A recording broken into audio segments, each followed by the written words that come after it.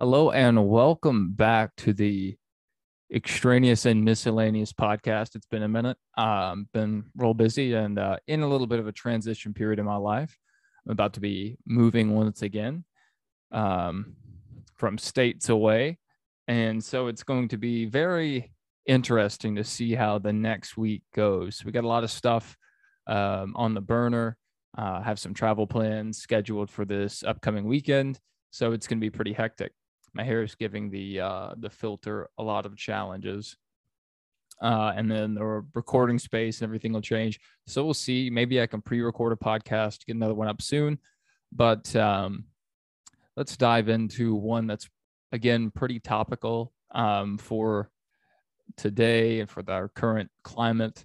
And that would be gas and energy prices. That's something that everyone is pretty focused on, whether you are actively paying attention to it or not. It's something that impacts every one of us. So it's a pretty important topic. And just to really demonstrate why I think that's important, we'll start off with a simple explanation. Everyone's noticed the increasing prices at the gas pump, and there are many things to blame here. One of which you'll hear a lot of people blame on the crisis in Ukraine. And yes, that is responsible for a little bit of the spike, but not necessarily all of it. I see a lot of memes out there, specifically one that I hate with a passion. Every time I see it, I get a little upset.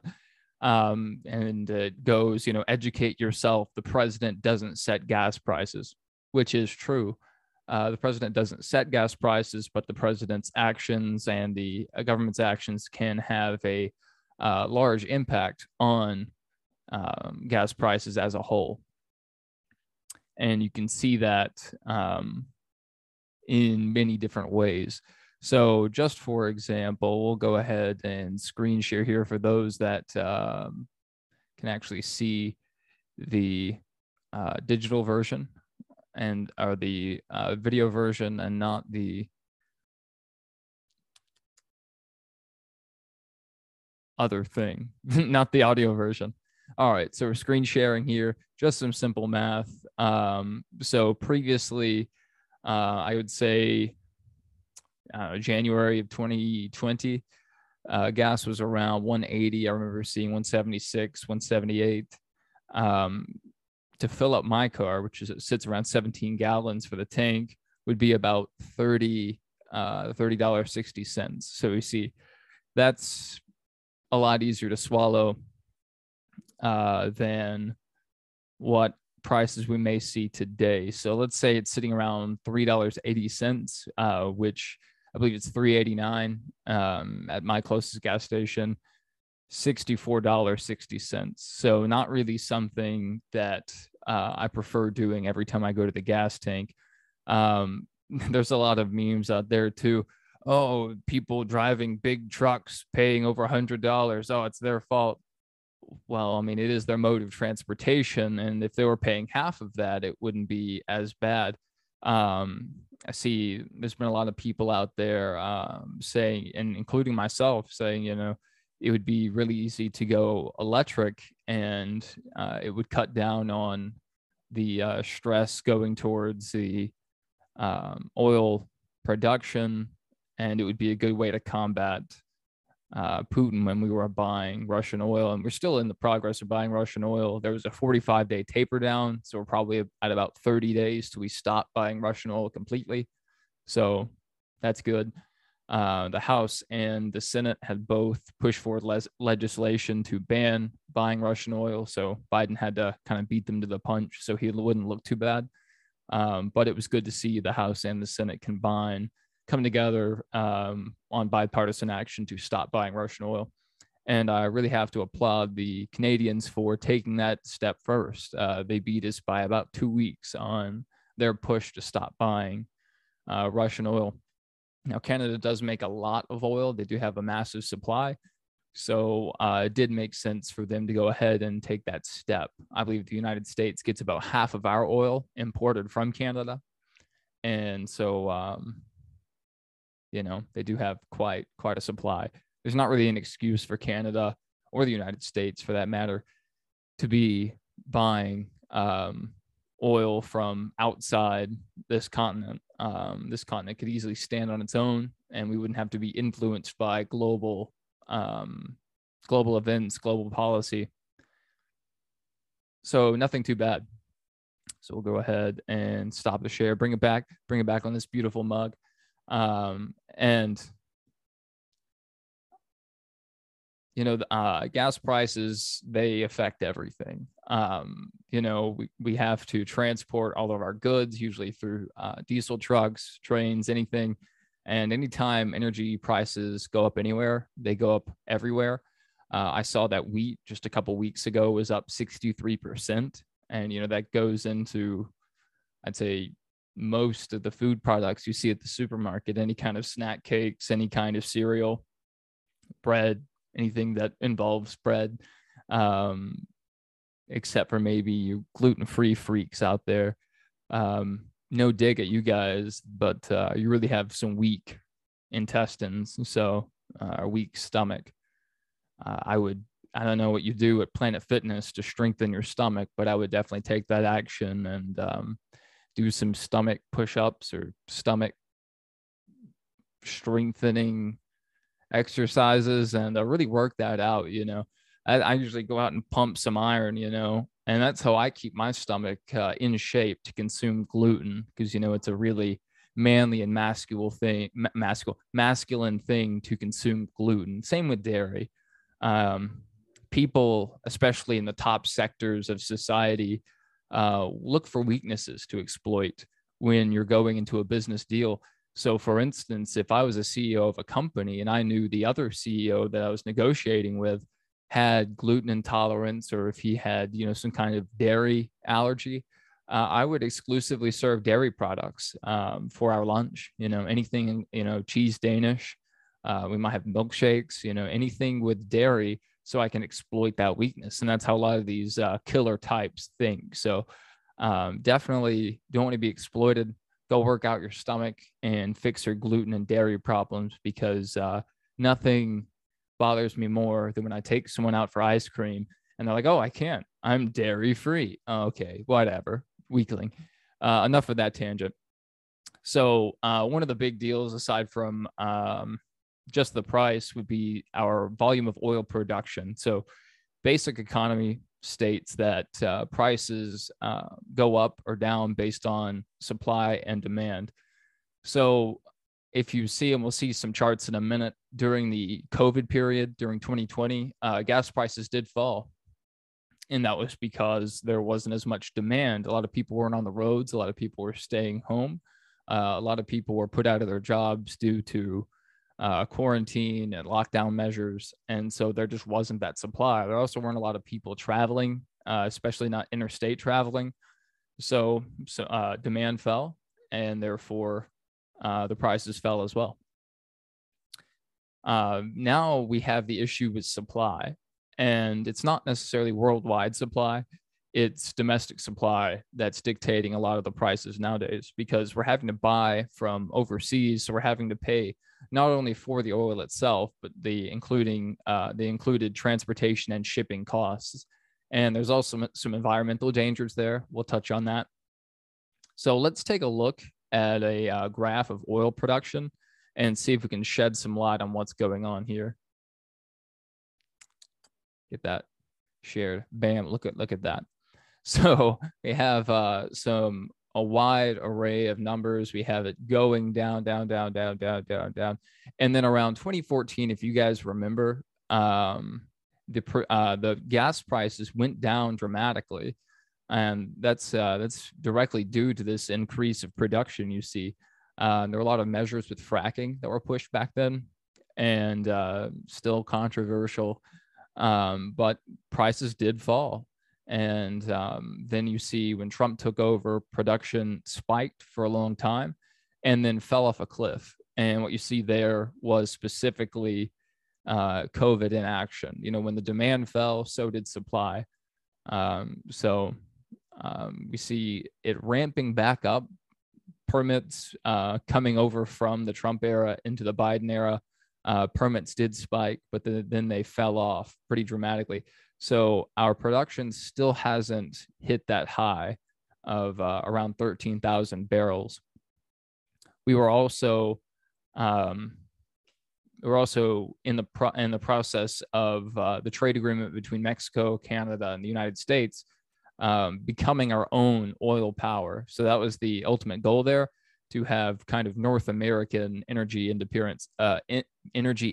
So not just the United States, but Canada and Mexico as well. We were going to try to work together to make a North American version of OPEC and try to offset any kind of blackballing that they would do. So if you remember, especially in the Obama years, you'd hear a lot about OPEC, a lot more than you do now. And during that period, you would definitely see or hear a lot on the news about OPEC raising prices, or our ambassador, Obama himself, calling OPEC and trying to arrange a deal there. And OPEC was really playing hardball. So when you see these production numbers ramp up around 2014, the gas prices really started to fall because OPEC was trying to blackball us. They were trying to raise their production to lower the price of oil per barrel to shut down that early North American production.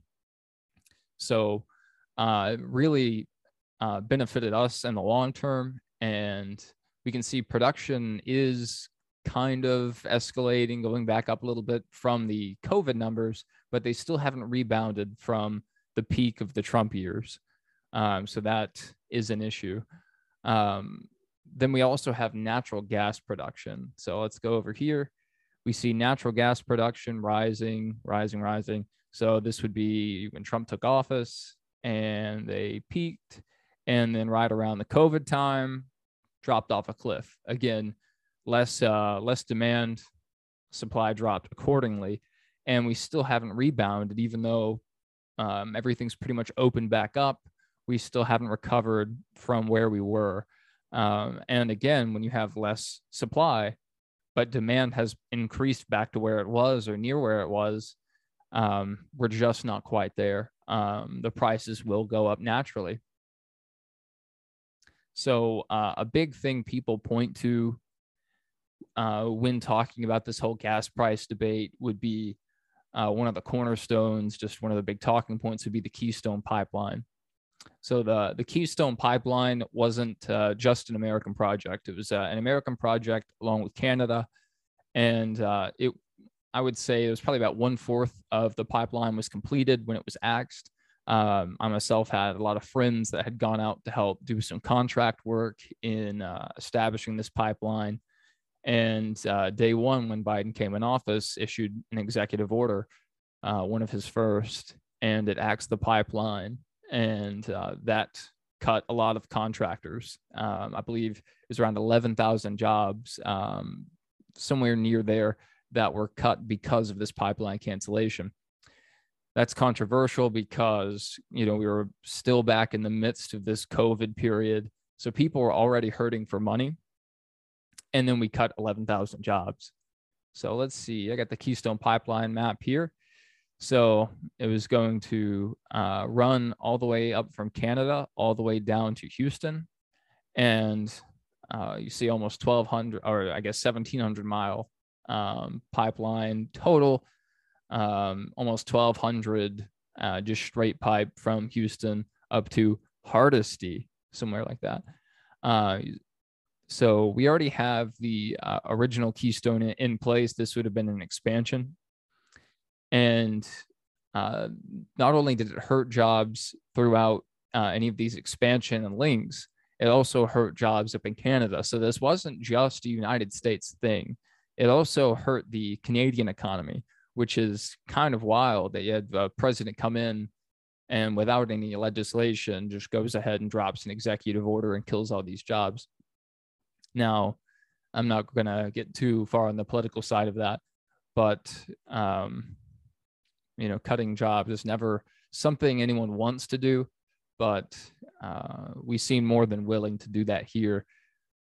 But myself having friends that were cut from this project, it is a little personal because these guys were just told to pack up and go home. They left their jobs from around where I lived, moved out to Texas, and all of a sudden they were sent home. There was no severance. There was no backup job. I know Joe Biden likes to say, well, these guys could learn to code, or these guys could transfer to the solar and the renewables industry. But the skills that it takes to work in this industry, that skill set doesn't easily transfer over to the renewables industry. And it wasn't like they had these jobs lined up for people. That was another empty promise. And learning to code isn't an option for everyone. As wonderful as that would be, it just takes a certain mindset, and not one that everyone has. And also, it's not a job field that everyone would enjoy. It can be some really tedious work. So I don't know. We can see it here. They had about 330 miles of it constructed. There have been some oil executives come out and say if it was reapproved, they think they could pick it up and get it completed pretty quickly. So we'll see where they go there.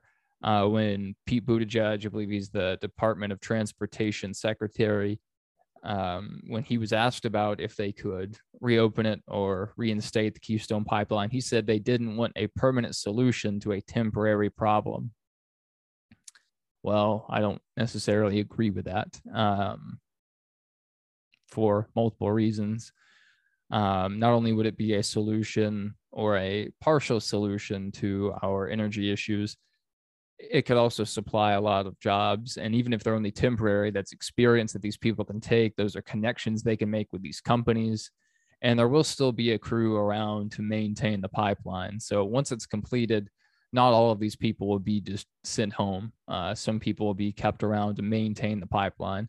And job creation is what we should be all about, doing as much as we can domestically, because as we've learned during COVID and as we've learned during this crisis in Ukraine and perhaps one in Taiwan here shortly, relying on international production, this globalist strategy, isn't always the smartest thing, because as soon as there's any kind of interruption in other parts of the world, you can see negative effects. So let's go this Keystone Pipeline. Is Biden destroying 11,000 jobs by revoking Keystone Pipeline? PolitiFacts ruling, half true. So what they go on to say here is that a lot of these people are contracted, so they weren't necessarily permanent jobs. But anytime you get a half true rating or half false, it can be a little ambiguous, especially depending on which side of the aisle they're coming from. But I mean, if you go back and look at the date, this is right after the inauguration. So this was a pretty big deal then. And a reason why they went ahead and pushed this along is because it was for environmental purposes. Now, a big deal, a big thing when we like to talk about these environmental purposes, we remember the, I guess numerous, like Exxon Valdez, we had the BP oil spill. We think of these helpless pictures of these penguins and these seagulls covered in oil. That's offshore drilling. That's tanker vessels coming over the ocean or coming over from wherever, bringing in oil. When those accidents happen, it's really hard to contain the spill when it's on the open ocean. So you have a real big downside to filling these vessels and sending them across the open ocean or through any of these canals. There's also the additional shipping cost, and there's the environmental impact of these tanker vessels. So I wouldn't say that's very environmentally friendly. Another way is tanker trucks. Well, the more tanker trucks you have, they're also burning diesel out there on the open roads. They're adding traffic. They're adding that pollution anywhere they go. Also increased risk of traffic accidents, and spills could be anywhere. They could be in your neighborhood, in your city, wherever. So again, tanker trucks, I would not say environmentally friendly. Then we also have rail, which rail, not too bad. But again, the accidents for rail can be pretty bad. Numerous events of these trains having accidents, derailing, leaking, whatnot. And then the trains, once again, not electric at this moment, so they're also putting off emissions. So that's why, and a lot of other people think that pipelines are one of the best ways to go. And I believe 73% of oil is transported by pipeline, so it is the most common way to transport oil. But also, these pipelines are usually through not very inhabited places. They're not like they're out on the beachfront. They're not going to ruin some tourist destination.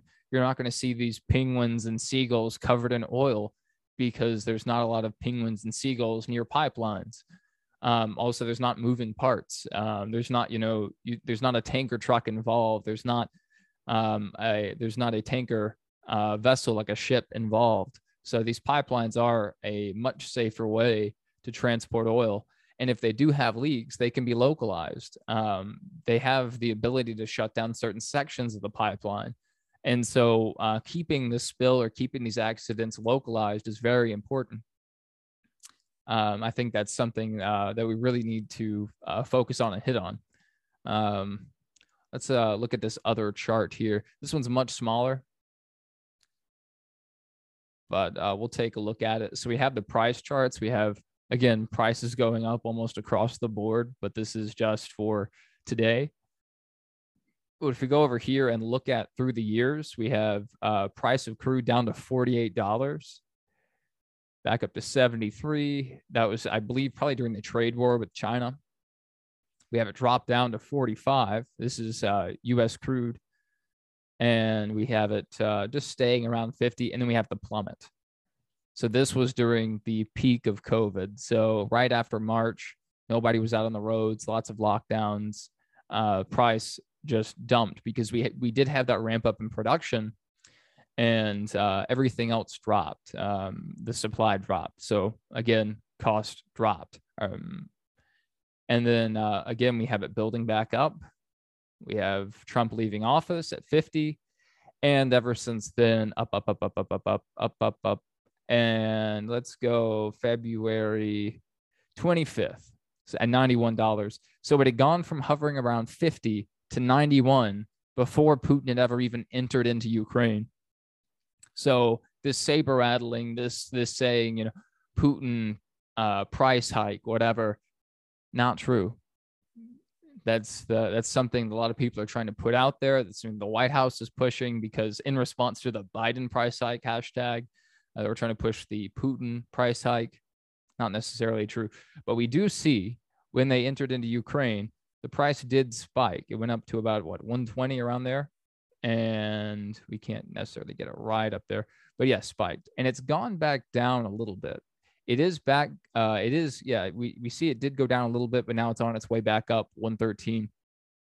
So on the bright side, for 2 weeks in a row, the price of crude oil did drop for a little bit. So we didn't see those continuing price hikes. One thing that I noticed is that the prices jumped. It was around 329, went up to 369, 389. It was like 420 something.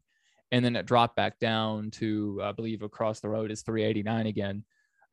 So that was good to see, but prices, again, are on the march back up as they do correspond with the price of crude oil. There's crude oil doesn't directly dictate the cost of gas, but it's a big factor because it also has to come to refineries within the United States. And so there's another process that happens, and you actually get, I believe, more product than just the barrels of oil, because there's a lot of byproduct, there's a lot of additives.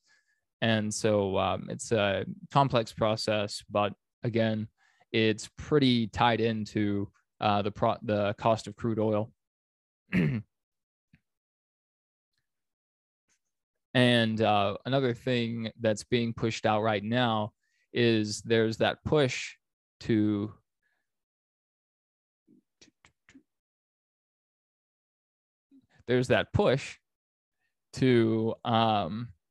ramp up drilling. and drilling has increased over the last month or so. So that is a bright spot.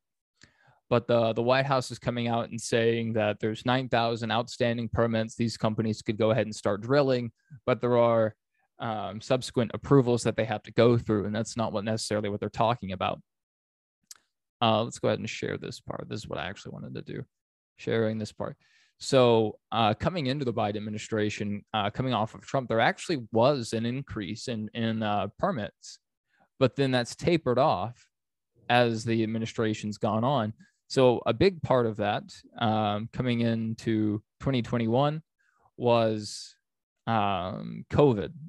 We had the decrease in demands, we had the decrease in supply. So there was a big spike coming back into summer of last year. But now we see the permits being issued, and the permits that are approved has declined pretty steadily.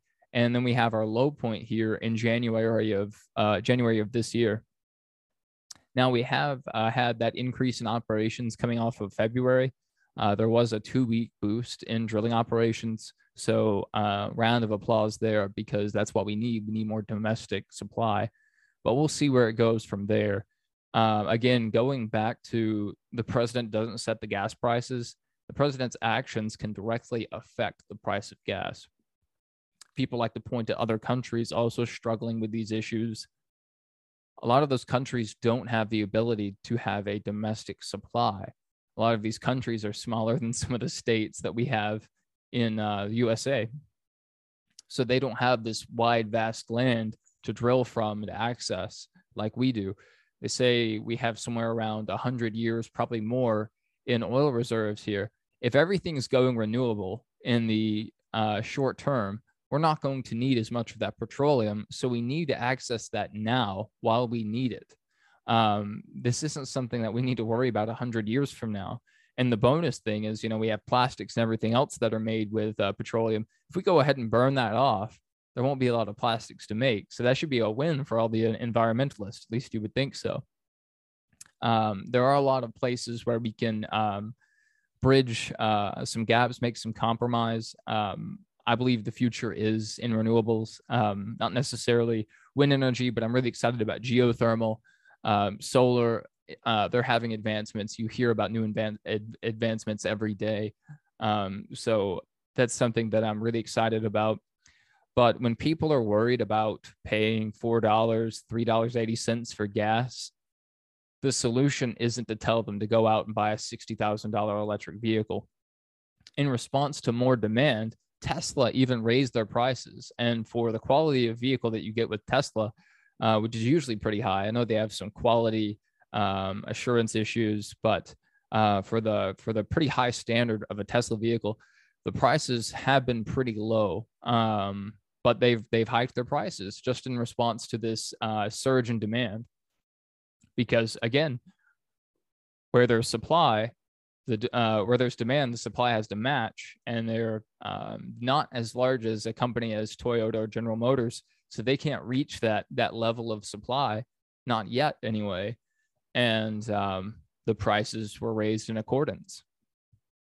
And again, inflation across the board doesn't just affect gas and oil prices. It also affects food prices, and it affects car prices. New car prices have gone up, and used car prices have gone up. Before, you could buy a car, drive it off the lot, and the value would depreciate. But if you purchased a used car in the last year or two, there's a chance that the car is worth more now than it was when you purchased it.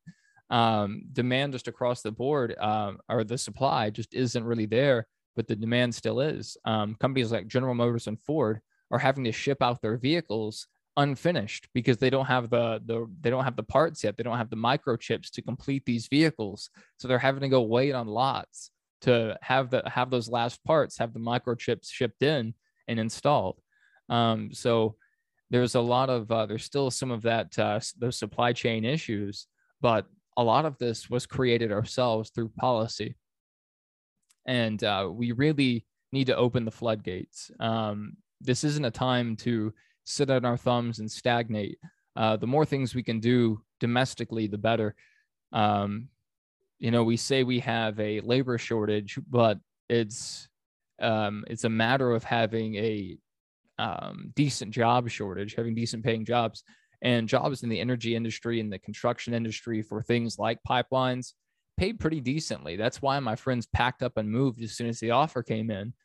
They were going to make good money on this Keystone contract, and then were told to go home.